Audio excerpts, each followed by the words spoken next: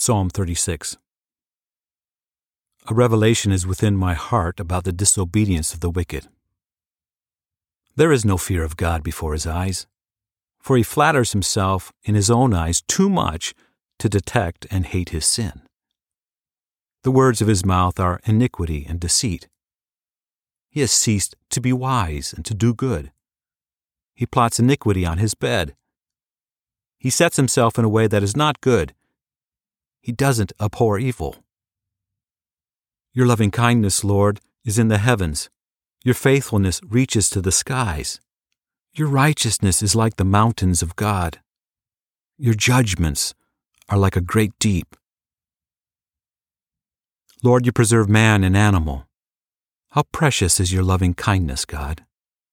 The children of men take refuge under the shadow of your wings.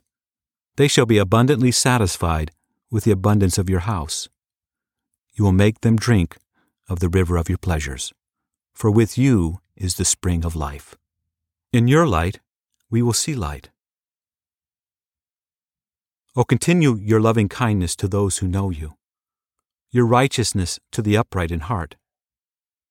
Don't let the foot of pride come against me. Don't let the hand of the wicked drive me away. There the workers of iniquity are fallen. They are thrust down and shall not be able to rise.